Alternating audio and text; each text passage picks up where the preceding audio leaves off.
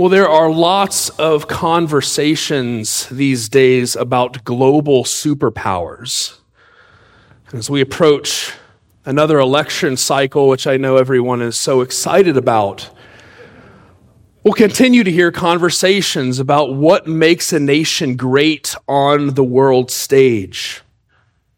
These global superpowers are characterized by their ability to exert influence, so much power that when this nation would make a decision, its decision would reverberate far beyond its own borders. What qualities, what strategies, what abilities does a nation require to be a global superpower? What comes to mind? Is it money? Certainly. A strong military? Absolutely. Perhaps a touch of diplomacy, that too necessary. Well, historically, this term global superpower comes to us after World War II, speaking specifically of the United States and the Soviet Union. Of course, we know after the Cold War, the Soviet Union no longer considered a global superpower. And since then, many arguments about, are there still global superpowers? Are there one? Are there many? But these aren't new thoughts, are they?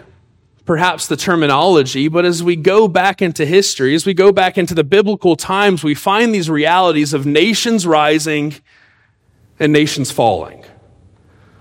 And as these nations rise, they so influence the world around them through the arts, through economics, certainly through religion and worship. But it seems to be the same old story. Nations rise and nations fall. Well, our women's Bible study for the last few months has been going through the prophecy in Daniel and has seen this happen time again, where Daniel has these very strange visions, seeing these great beasts that represent some kind of global power. And it would seem that these great beasts are too mighty to fail until another one comes along that's a little bit stronger and takes them over. And according to Daniel, this will be the cycle of world history. Nations will rise, nations will fall. And as soon as you suspect that a nation is too big to fail, you could probably safely assume that the demise is sooner than you think. Which is, of course, is a bit unnerving for those who live in the borders of a global superpower. Daniel's visions are of import to us. For they tell us that neither faith in or fear of these realities is the right response. For there is a plan of God that is much bigger than the rise and fall of these seemingly great nations. That there is one that is coming that will conquer, that is mighty to save, that is mighty to be victorious. Of course, the exact plan for this, as we find throughout the prophets, keeps getting sealed up. What is it? What does it mean? How will it unfold? Well, if the prophets tell us that the plan is sealed, this morning in Revelation, we find the unraveling of this scroll, if you will. But at least in our text this morning, we don't get the specifics of what the plan is. Instead, we get more specifics of who is worthy to carry this plan out. And the song especially, that these myriads of thousands of heavenly hosts sing, give us the qualities it requires to conquer the world. That's what we'll consider this morning as we consider this psalm. And I want to break up our text into three sections, the first being a sealed strategy, the second being breaking the seal, and then finally the song of the Lamb. So let's consider this sealed strategy. Well, it's difficult to parachute right into the middle of Revelation. Frankly, it's difficult to start at the beginning as well. But to give a little bit of context for what's going on, John's apocalypse or Revelation begins with an angel delivering a message. And this message contains all the things that must soon take place.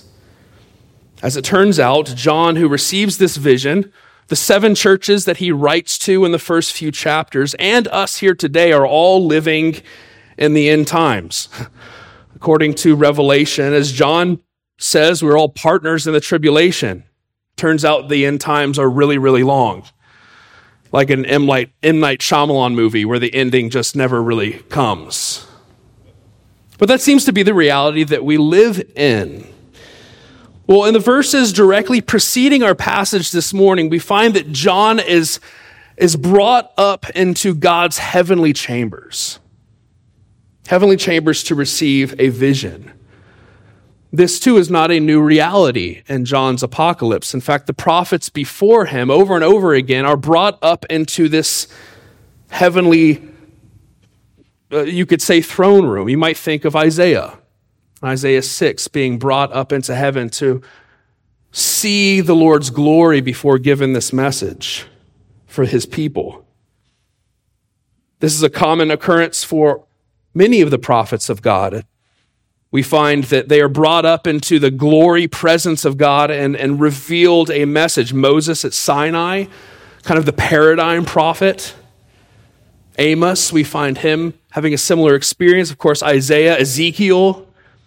Even Jesus, as he is transfigured on the mount, is then announced to be a prophet like Moses. This is my son, listen to him. Which has led many commentators to, I would say, rightly conclude that this is not a unique thing, but it is part of the requirements for being a prophet.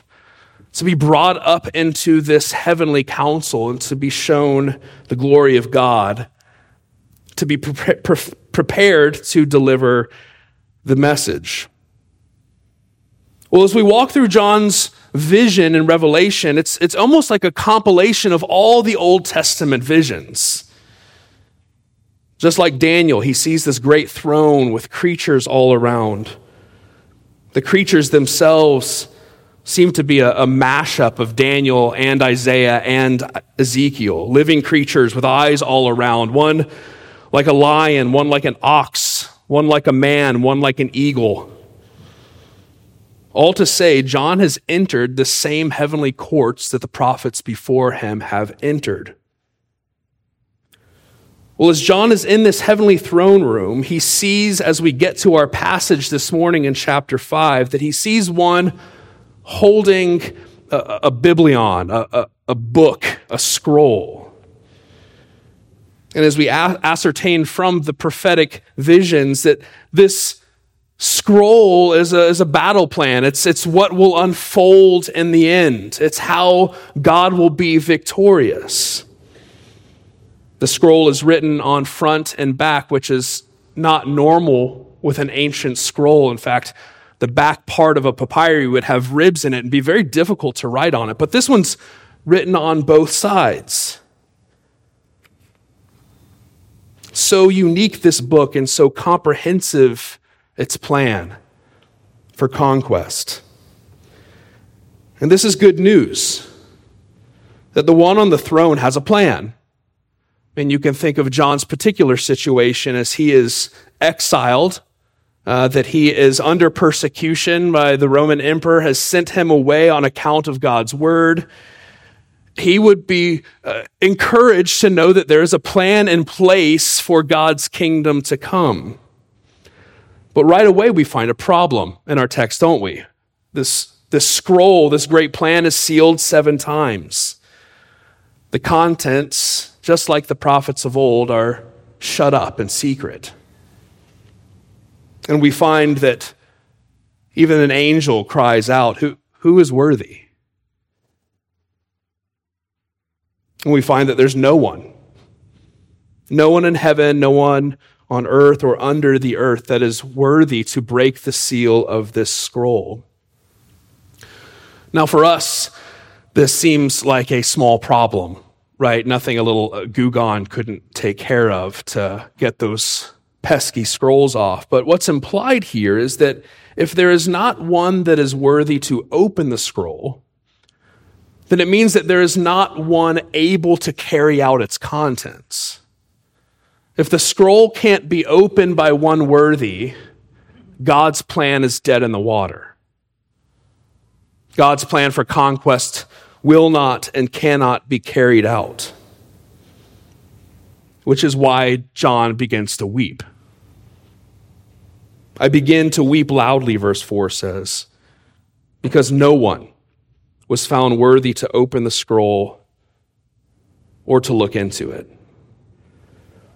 Was it all for naught? Was John's exile for nothing? Is God's plan dead in the water? You can think back and realize that this probably isn't John's first time having these feelings, as he's the disciple that is said to be at the foot of the cross, looking as his Savior takes his last breath, perhaps thinking similar things. Is it over? Is this the day that the revolution has ended? Well, here again he weeps, wondering if God's plan will really be carried out. Well, if the first thing we see in our text this morning is a sealed strategy, the next thing that we encounter is a vision of a worthy conqueror. As John begins to weep bitterly in despair, we are introduced to one of the 24 elders. Why 24? Well, it likely represents the union of Old Covenant and New Covenant, 12 tribes, 12 apostles. That is a representation of all of the redeemed here being represented in heaven. Well, one of these cries out, "Weep no more. Behold, the Lion of the tribe of Judah, the Root of David, has conquered, so that he can open the scroll and its 7 seals." That indeed there is one mighty. There is one who is able to carry out God's plan. And as we look at the words of this elder, there's a few things of interest. One, this worthy one is the Lion of Judah, which takes us back to the latter pages of Genesis, whereas Israel prophesies over his sons. When he gets to Judah, he says, "It is your tribe, it is your line, it is your heritage that'll be a conquering tribe. You'll be like a lion that devours its prey, that the scepter of royalty will never depart from your line." We find that to be true when David shows up from the line of Judah, which is often or also what the elder mentions, that this one is from the root of David. In the case of Judah's line, David is given an eternal throne and promised that when he has a righteous son, that this righteous son from the tribe of Judah, from the line of David, will reign forever. Well, it is this one from the root of David who is mighty and worthy to take the scroll, to look upon it, and to carry out its contents. As the vision unfolds, we see that this one worthy and mighty has 7 eyes, which are the 7 spirits of God. Now, before you go questioning your Trinitarian theology, this too is picking up from Old Testament prophecies and visions, where Zechariah sees that the 7 eyes are the 7 spirits of God, which are a picture of his omniscience, his ability to see everything, 7 being the number of completion, spirits that go out into the world. This is all to say that this one is able to see everything, that he knows all. Of course, as we know, knowing is only half the battle, but this one also has 7 horns, which again, throughout the prophetic liturgy or literature, a horn is a symbol of power. And this one has 7 of him, the number of completion. So not only can he see all, not only is he omniscient, but he is omnipotent, that he is able to do all. And this is this picture that we see of this great one who is worthy. But above all these things, the elder tells us in verse 5 that the Lion of Judah from the line of David is worthy to execute God's plan for conquest because he has already conquered. Isn't this interesting? Weep no more, the elder says. Behold, the Lion of the tribe of Judah, the root of David, has conquered. It is done. He's finished a great work, and because of that, he is worthy. The battle can be fought because the battle is already won, according to this elder. Imagine what John must be thinking at this point. What does this one look like? He hasn't yet received, or he hasn't yet perhaps turned around to see the vision of this worthy one. This one who is like a lion who devours his enemies. Perhaps he had in his mind Daniel's vision of the Ancient of Days. Daniel describes the vision like this: his clothing was white as snow, and the hair of his head like pure wool. His throne was fiery flames. Its wheels were burning fire. A stream of fire issued and came out from before him, and thousands served him, and 10,000s and 10,000 stood before him, similar to what we find in Revelation, right? And it makes sense. This is what a mighty conqueror might look like. Fire, power, might. But you'll notice as John turns around, what does he see? Verse 6, and between the throne and the four living creatures and among the elders I saw a lamb standing as though it had been slain. Don't miss the irony. This great Lion of Judah, this great conqueror, this one who has victory in his hand, appears before John's eyes as a lamb slaughtered, yet standing. This seems like a very strange picture of a mighty warrior. Sure, we memorialize the fallen soldier, and rightly so, but we don't worship him. We certainly don't expect him to finish the battle victorious.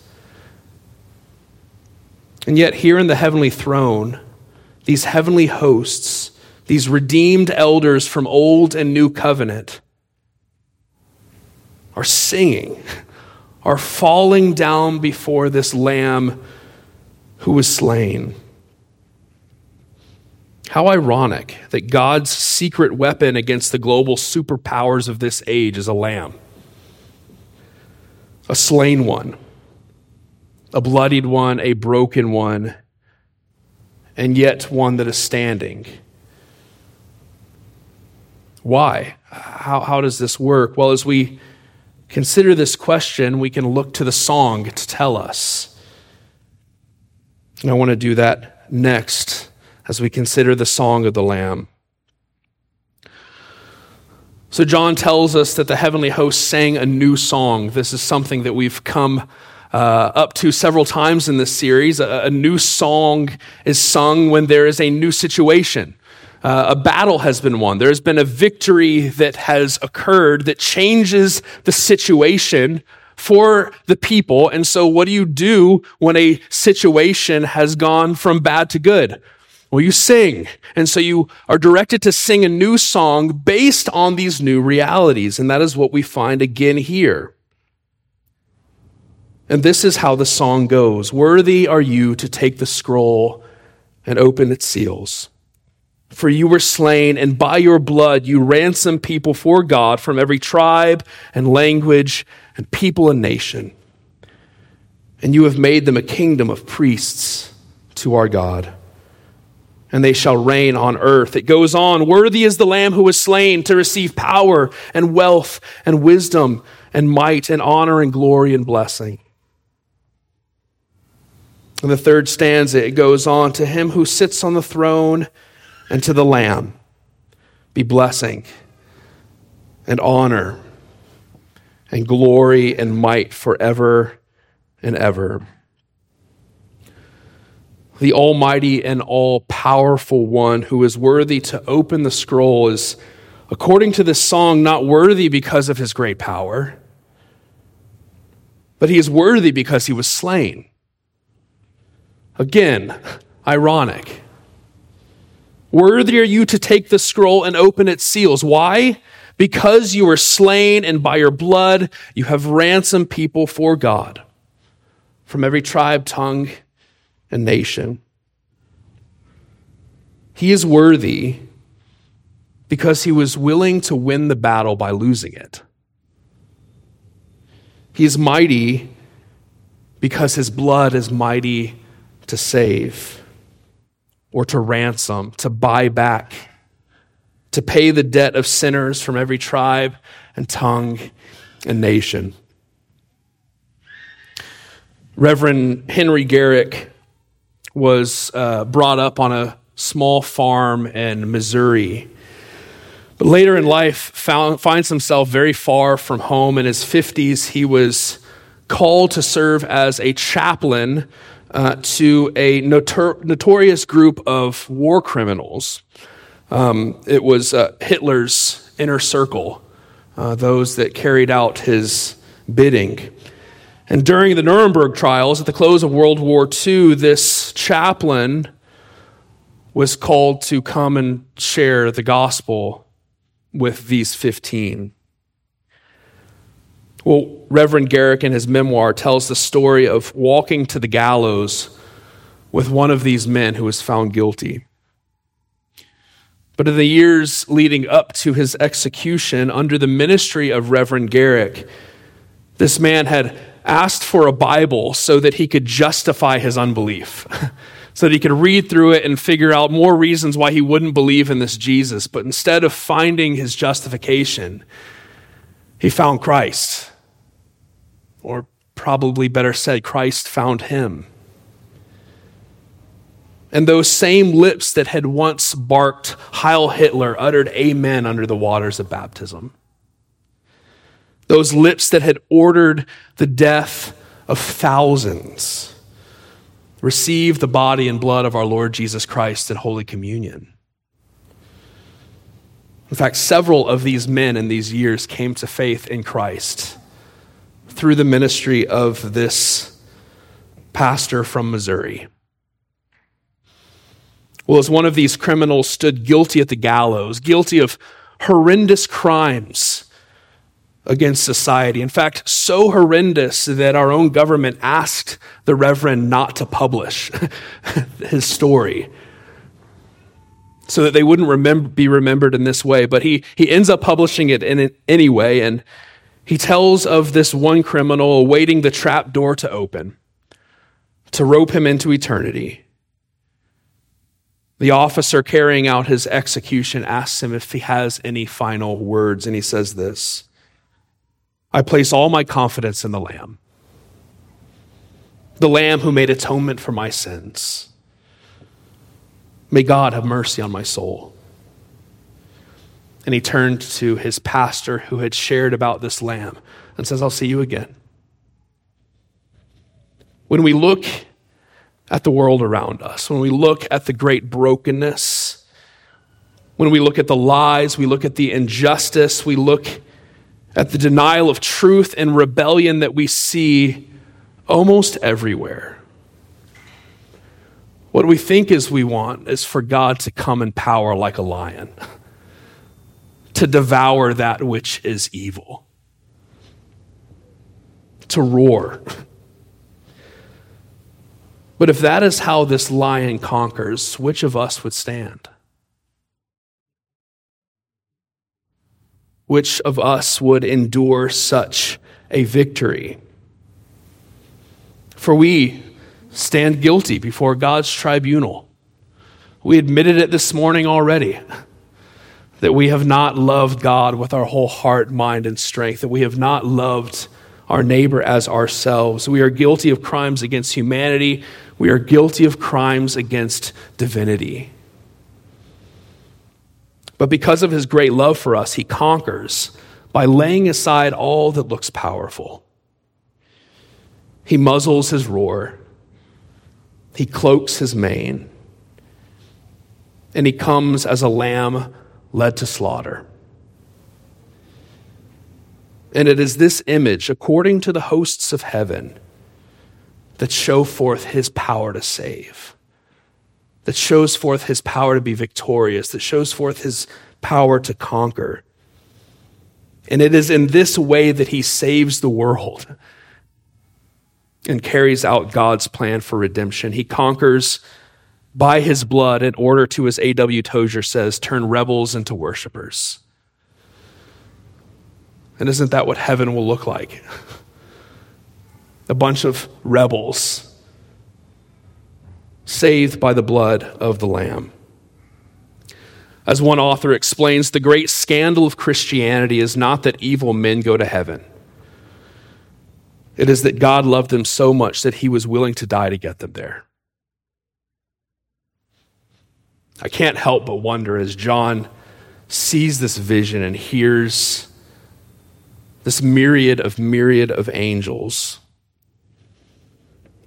which if you do the math of thousands times thousands, myriads versus myriads, I'm not encouraging that you do that kind of math, but it's like 100 million. That's the chorus that he is hearing.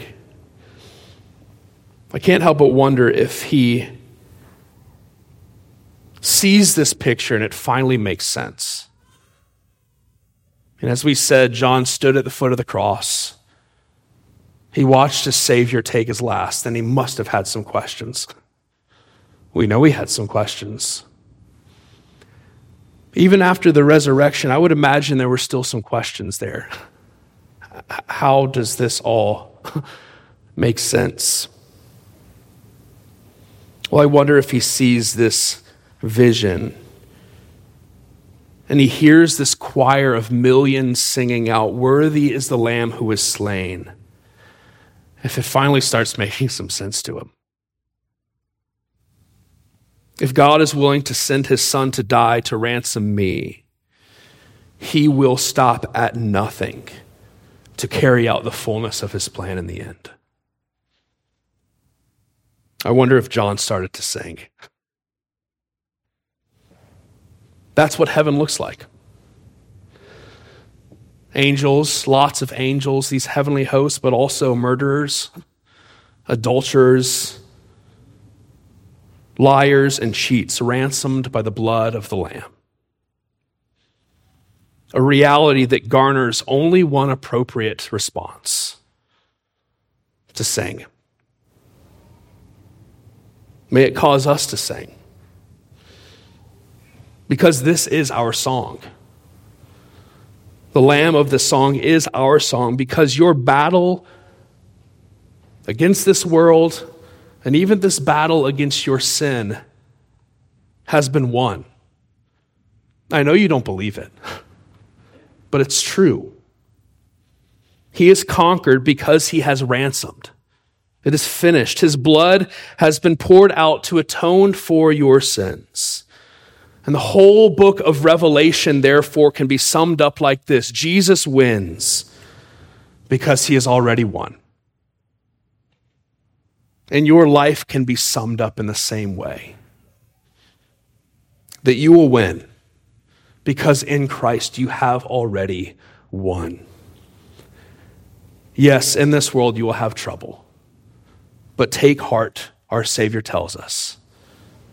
He has overcome the world. He has conquered. And because of that, the angelic song is truly our song. Worthy are you to take the scroll. Worthy are you to finish whatever history will look like.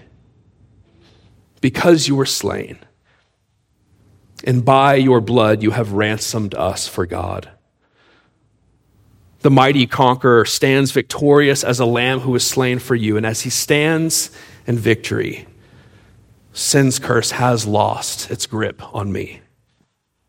For I am his, and he is mine, bought, ransomed with the precious blood of Christ. May that be our song now and for all eternity. Let's pray.